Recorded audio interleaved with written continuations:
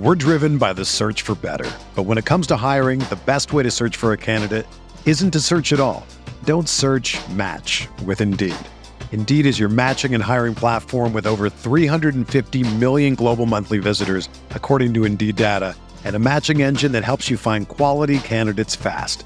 Ditch the busy work. Use Indeed for scheduling, screening, and messaging so you can connect with candidates faster. Leveraging over 140 million qualifications and preferences every day, Indeed's matching engine is constantly learning from your preferences, so the more you use Indeed, the better it gets. Join more than 3.5 million businesses worldwide that use Indeed to hire great talent fast. And listeners of this show will get a $75 sponsored job credit to get your jobs more visibility at Indeed.com/Blue Wire. Just go to Indeed.com/Blue Wire right now and support our show by saying that you heard about Indeed on this podcast. That's Indeed.com/Blue Wire. Terms and conditions apply. Need to hire? You need Indeed.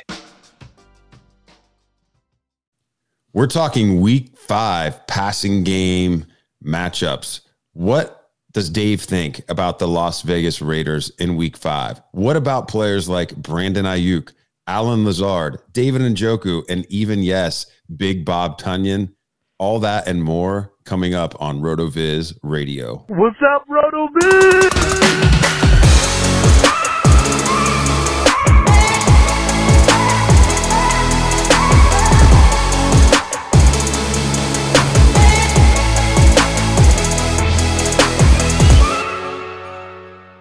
Welcome into the RotoViz Fantasy Football Podcast. I'm Curtis Patrick, joined by Dave Cabin. It is Thursday night.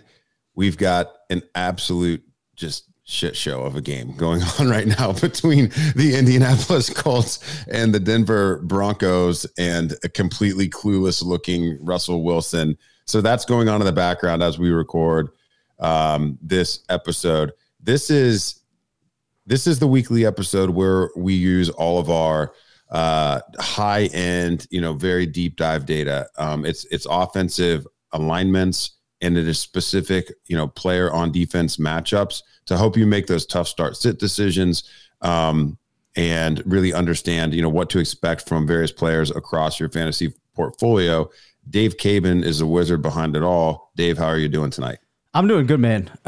We kind of watched a couple plays here of this Thursday night game. Russell Wilson with some bad throws. So we're happy, I think, to pivot off of checking out this game and to talk about some players that might be able to put together some good performances. A little bit of foreshadowing here, though. The passing game matchup rater did not like the outlook for Courtland Sutton or Michael Pittman, and I'm thinking it probably just should have given a crappy lookout for everybody involved in this game. Yeah, man. And that's not even adjusting for the quarterback. I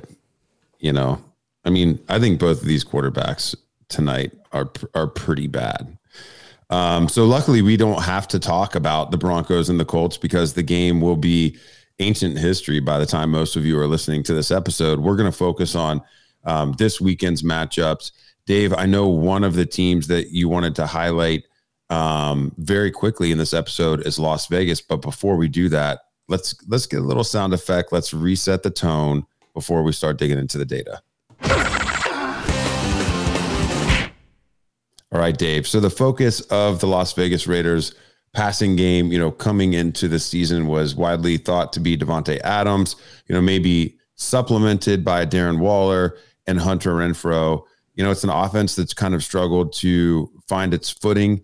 And, as we enter the second quarter of the season, I'm hoping that the passing game matchup rater can give us clarity on who we can feel comfortable starting the offense. I know we've got Hunter Renfrow coming back this week. Darren Waller's getting a little bit healthier.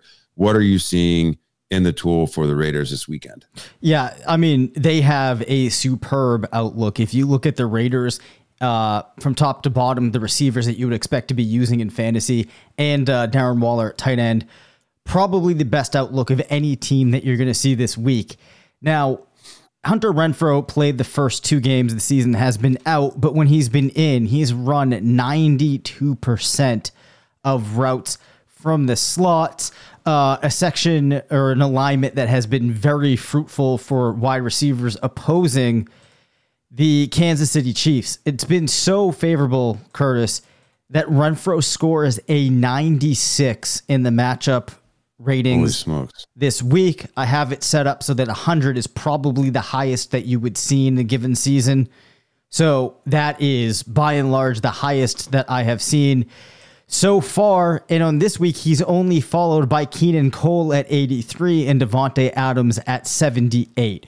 So why do we see three players from Las Vegas all sandwiched so high in the ratings? And also Mac Hollins comes in at number 6 on the week.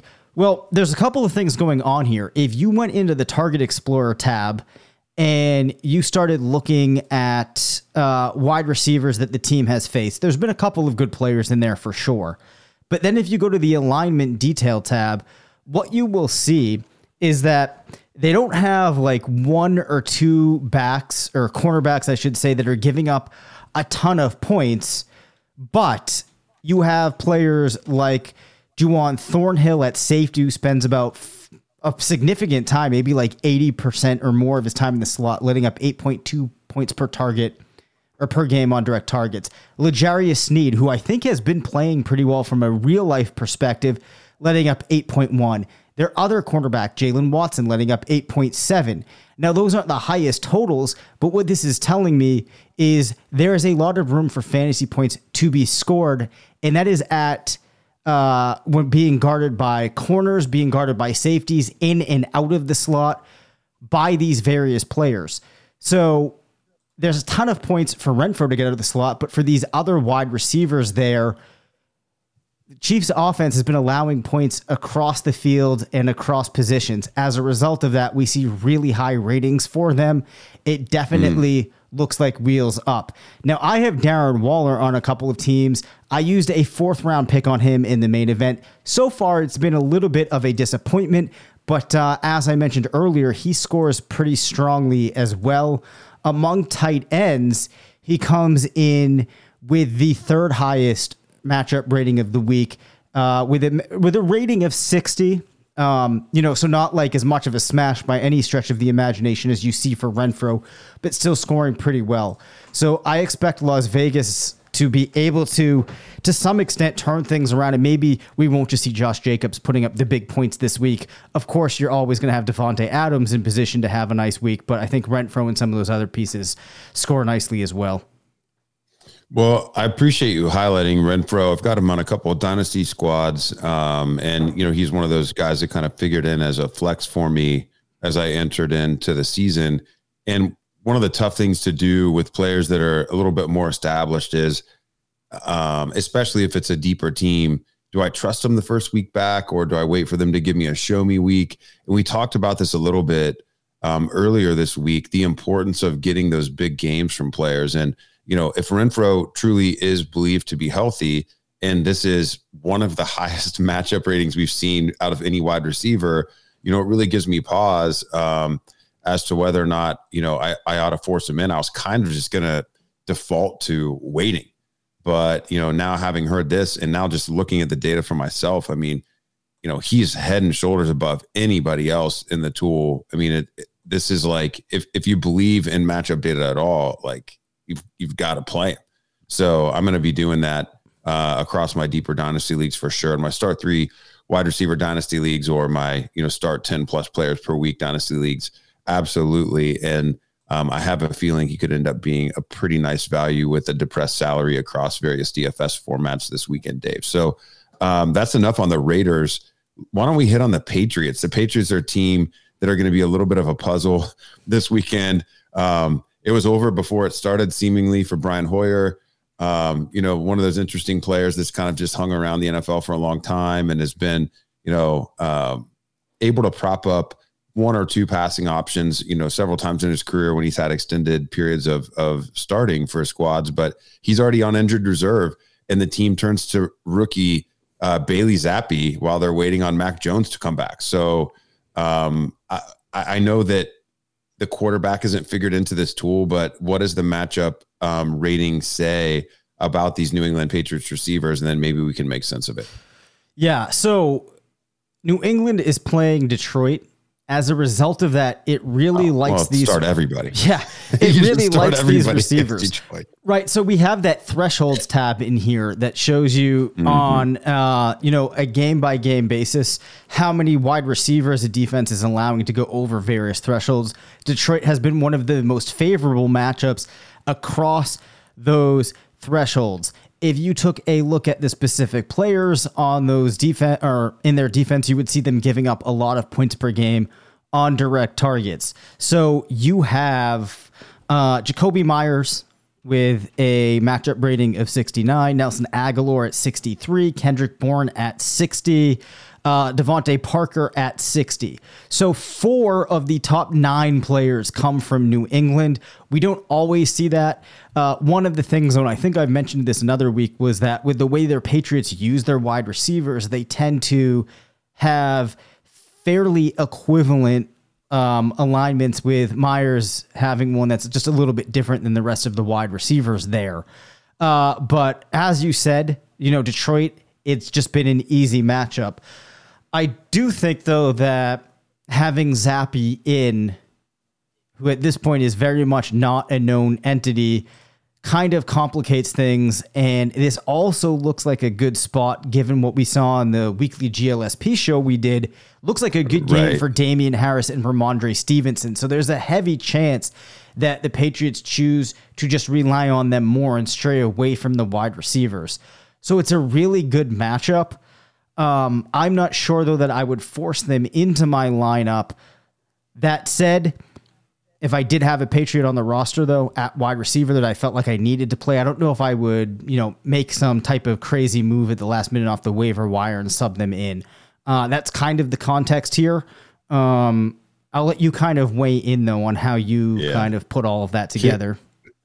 Here's how I see it, man. I appreciate that the matchup rater is shining a light on this opportunity by the Patriots pass catchers against the Lions. However, if you're at a spot where your roster sucks so bad that you're going to start Devontae Parker or Nelson Agholor with the Patriots' third string quarterback this week, I mean, you're probably 0-4. So, I mean, I think that's the unfortunate reality. Now, it could be a good week, maybe to get some contributions if the game script goes correctly for some of those Patriots wide receiver best ball shares, that people could have collected. Maybe the one outlier would be, why am I blanking on the slot receiver for the Patriots? Jakobi Meyers. Yeah. Maybe the outlier would be, Myers, just, being a potential target hog in this situation with the lower ADOT. He's certainly on the borderline of being startable as a flex, but the deeper options, even if they are rating, highly in the tool, I'm not sure you can feel good about starting him in a redraft or dynasty, really any managed roster, managed weekly lineup context. But we'll hold out some hope for the best ball shares, and there could potentially be some nice DFS flyers in there if you're looking to get a little unique at the wide receiver position. Let's hit a couple. Well, actually, let's go a little out of order and just hit one more team situation here, Dave, before we start focusing on individual players. Yep. We talked a little bit during the GLSP show about the Steelers wide receivers. They've got the quarterback change from Mitchell Trubisky over to Kenny Pickett. And, Pickett certainly showed a lot of chemistry with George Pickens after he substituted into the game, last week. Obviously, Deontay Johnson is the, reigning target hog there.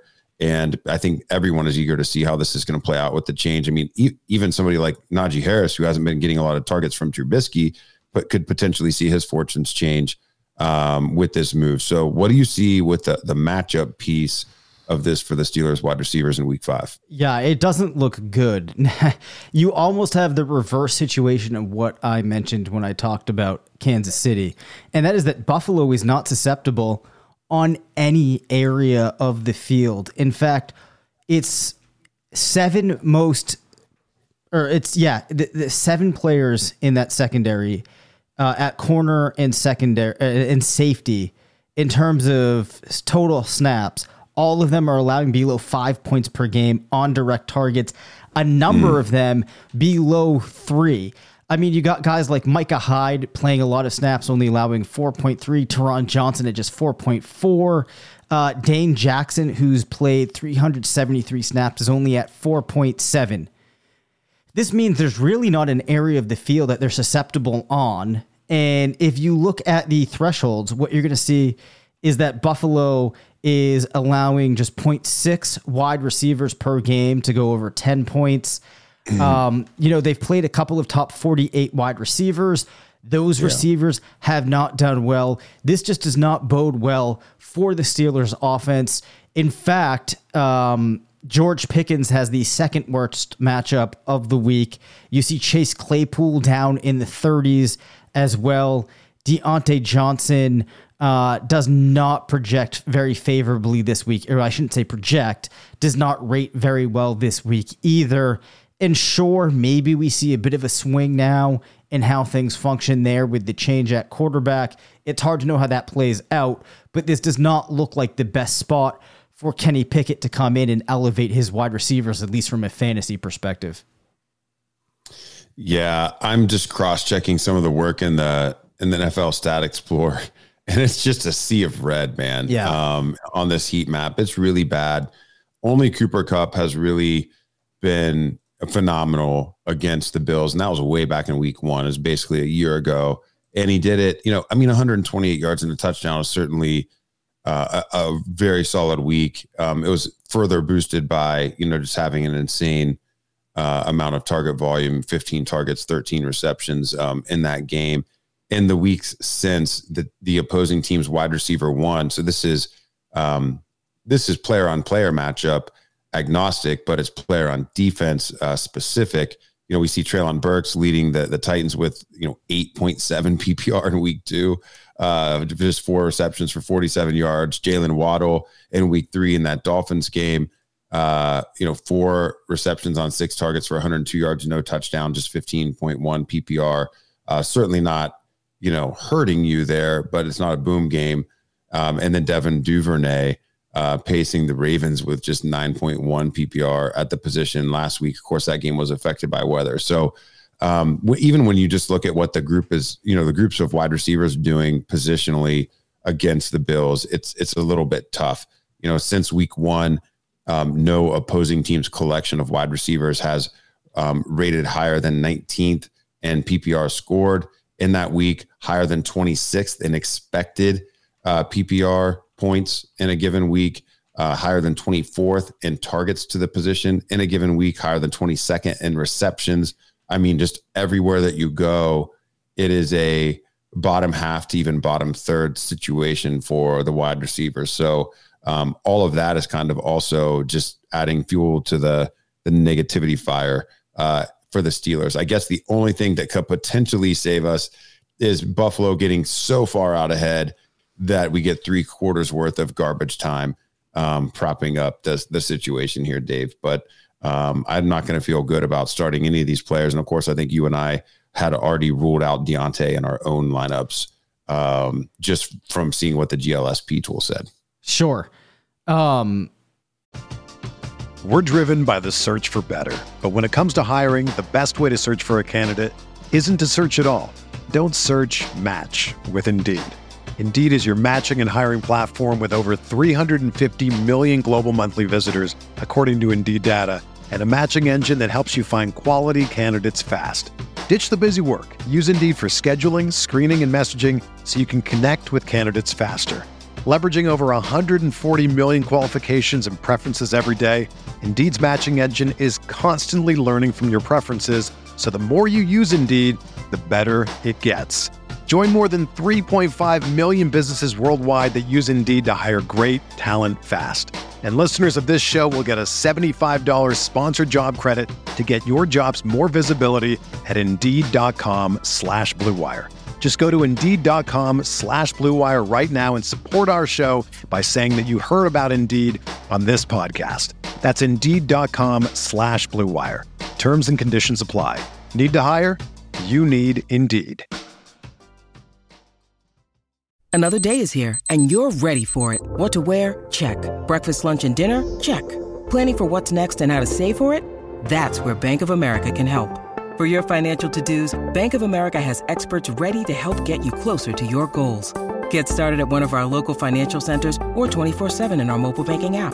Find a location near you at bankofamerica.com/talktous. What would you like the power to do? Mobile banking requires downloading the app and is only available for select devices. Message and data rates may apply. Bank of America N.A., member FDIC. So, yeah, that does not look like the most favorable matchup. We will have to talk, though. We were still trying to decide if Allen Lazard was going to get in our lineup. I think I have him on the notes. But before we talk about him, I want to mention Brandon Ayuk. Now, I think that Ayuk has failed to live up to what many of the people that drafted him would have liked, right? At this point in the season, he had a 6.7 start to the season, 11.3, 12.9 against the Broncos, followed up by 7.7 points against the Rams. In terms of targets, I just want to quickly line this up for listeners out there. He did see 8 targets in weeks 2 and 3. Didn't turn that into much, just 4 targets against the Rams, just 2 targets in that weird weather game, I believe it was, to start the season between San Francisco and Chicago. So that's kind of the backup information here on Ayuk. Now, he scores very low in the tool this week. In fact, he draws a matchup rating of just 26, which is one of the lowest of the week. If we look at Carolina, what you're going to see is they've been very good from a threshold perspective, making a lot of challenging matchups for opposing wide receivers. Now, Ayuk spends about somewhere like 63% of plays in the slot, but does end up lining up out wide more so than any other player on San Francisco. As a result of that, we're probably going to see a fair amount of coverage for him coming from CJ Henderson, who's only allowing 4.8 points per game on direct targets. He will also probably see some coverage from Xavier Woods, JC Horn. Both of those guys are below 5 points in direct targets per game.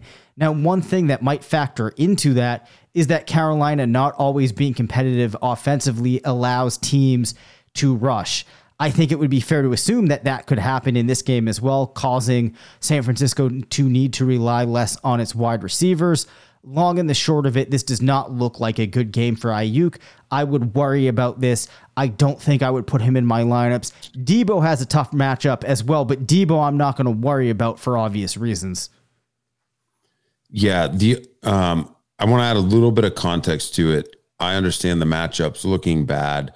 I'm not going to be quite as pessimistic about the 49ers this week, only because part of what's informing the tools here are some kind of featherweight opposing wide receiver groups that they've faced in the early phases of the season. So in week 1, they faced the Jacoby Brissett-led Cleveland Browns offense, in which only Donovan Peoples-Jones was really able to get anything going.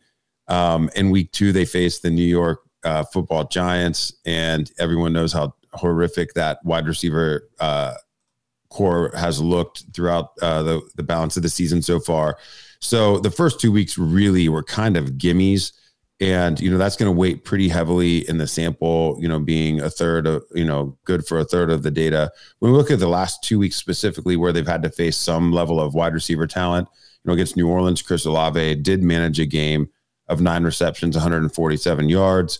Last week against, Arizona, even though their wide receiver depth is not really there at this point. Yes, Rondale Moore came back. No, he did not have a very, he didn't show effectiveness, nor did he command the volume. But Hollywood Brown still got there with a 688-1 line. So in each of the last 2 weeks, we've seen one opposing wide receiver crest 20 PPR against this defense. Of note, there's not a lot of yak being recorded against this defense, so I don't know enough about the situation to know if this is a really good tackling Panthers team. But I would note that no opposing wide receiver core has gone above 68 yards in yak, and that was in week 3 against the Saints, and that was just 11th in that week. And all 3 of the other weeks this season, opposing wide receiver core have finished with 23rd ranking or lower in Yak in those given weeks. So I would leave the light on a little bit for Ayuk here. If they were to do it via an air yard situation rather than a Yak situation. But I think there is a little breathing room in the same way that you said that you would leave the light on for Debo. I think maybe it would be Debo or Ayuk, maybe not both in this matchup, but I certainly think that one of them could be, quite productive this week. So kind of an interesting note just to kind of share some of the things that you can take away out of the tool. If I look just at 2022 data right now, I can see if I look at only players that are currently a fantasy wide receiver 2 or fantasy wide receiver 3, there's those names that you mentioned. Now, interestingly, those players are only seeing 8.1 air yards per target defensed by the Panthers, which is actually kind of interesting because you do get some long targets in there from Olave. Comes out to about 1.8 PPR per target against those players, which is actually pretty competitive. So do with that what you will, but if you wanted to drill down more, as you're making decisions on other players, that's the type of analysis or the second level you could get to here within the tool. All right. I want to flip over to Allen Lazard now because Lazard is the player that probably gets into our lineup we were talking about the other day. We were going to sit Deontay Johnson either way. We then had to pull Jonathan Taylor out of the lineup for that squad. So Lazard went in by default rather than by, versus competition. So I want to know what to expect from the big guy this weekend. Yeah. So from a matchup perspective, this doesn't seem like it's going to be good. It's not you really took a big great gulp for him. Before you started talking. Yeah, he comes out with a rating of 30, a little bit better than Dobbs. So we do see Lazard. He's had many more snaps than any other player for Green Bay. His distribution of where he lines up on the field puts him in the slot 64% of the time. One of the things about that makes things a little bit difficult is the amount of points that the Giants are letting up are higher for the players that do occupy the slot more. You see, if you look at the players that he's probably going to line up with, he's going to see a fair amount of Fabian Moreau, who is only allowing 3.8 points per game on direct targets. You'll probably see some Aaron Robinson in there. He's at just 3.3. Adoree Jackson is allowing 7.1 points per game, which is the highest of any of the players likely to see a lot of run. But some of that comes from the fact that he's playing a lot of snaps against higher level players. So the Giants, not a real easy opponent. The way that we see Lazard get used does not make them that susceptible to him. Another thing worth noting, since week 17 of last season, they've allowed 0 wide receivers to go over 20 plus points, or said differently, on a points per game basis, that 20 threshold is not getting surpassed. And only 0.5 wide receivers are going 15 or more per game against them. So not the greatest matchup for Lazard. One thing that I think I will say here is that it's just worth giving the reminder that these ratings are just purely looking at the matchup. They're not considering the quality of that player or any other factors. One of the things that we mentioned before is Lazard might be working his way back to full health, clicking a little bit even more with Aaron Rodgers as a possibility as a result of that. So maybe we're not quite as doomed as that rating would lead us to believe. Yeah, I think with a player like Lazard, you're just hoping for that touchdown because that's the difference between the 8 or 9 point game or that 15 plus point game. And the only other context that I would add here, if you look at, yes, this is a passing game matchup rater. We're looking at the performances of the wide receivers and tight ends here. However, the quarterback being the start of that battery, of that connection. If we look at the 4 quarterbacks that this Giants defense has faced so far in 2022, it's not exactly murderer's row. So it's been Ryan Tannehill in week 1, Baker Mayfield in week 2, Cooper Rush in week 3, and Justin Fields in week 4. That's 4 of the worst quarterbacks in the NFL. They're now going to get Aaron Rodgers. So if the Giants if the Giants secondary has just been benefiting from facing poor quarterback play, we're going to find out, because even though we've only had, we did have the CeeDee Lamb 887-1 explosion in week 3 for 22.7 PPR. No one else has really done anything super remarkable. Again, they've faced a very weak slew of opposing QBs here. So it's going to be interesting to see what wins out there, the overall quality of the passing attack or the individual, wide receiver versus secondary matchups. Yeah, definitely. I think that those are all fair points. I'm just looking here to see if there were any other wide receivers I wanted to call out, but I think that we've hit everybody there, so we can probably pivot over to tight end if that works for you. Yeah. Why don't you highlight a couple players? I mean, tight end is just becoming an absolute, it feels even worse than a normal year. It's just really, really tough sledding out there. I think everyone listening would be very interested to know if somebody on their bench will be able to give them some points, or if any of those waiver wire wonders might produce in week 5. So can you give us some guys with some sneaky upside to be, low end tight end ones? I know it's a very low bar, but can we get some guys that are going to find their way to just even say 8 or 9 PPR based on what you're seeing in the matchup tools? Well, Curtis, I would love to be able to do that. But most of the guys that are in the green this week are your Hawkinsons, your Kelce's, your Wallers, players that you would have in your lineup, no matter what, most likely, or the players that you'd be expecting to be in that spot. David Njoku does get the highest matchup rating of the week. We 63. We see Cleveland in a game with the Chargers, who haven't been the most favorable defense just for offenses to face. They have been a little bit more forgiving to tight ends than they have to wide receivers. So though he has the highest rating of the week, it's still not really that high. But I think it's notable if you have Njoku, maybe you squeak by with a pretty nice game for him. Dawson Knox does have a matchup rating of 58, which gives him one of the more favorable spots of the week. But I guess Hayden Hurst maybe fits into what you're looking for. So Baltimore, his matchup with them gets him a 53. If we look at the thresholds and we look specifically at tight end, you're going to see that Baltimore's actually been one of the more forgiving teams. They're allowing almost, one tight end performance of 8 or more points in every game played. They've also been pretty favorable at the 12 plus and 16 plus point thresholds.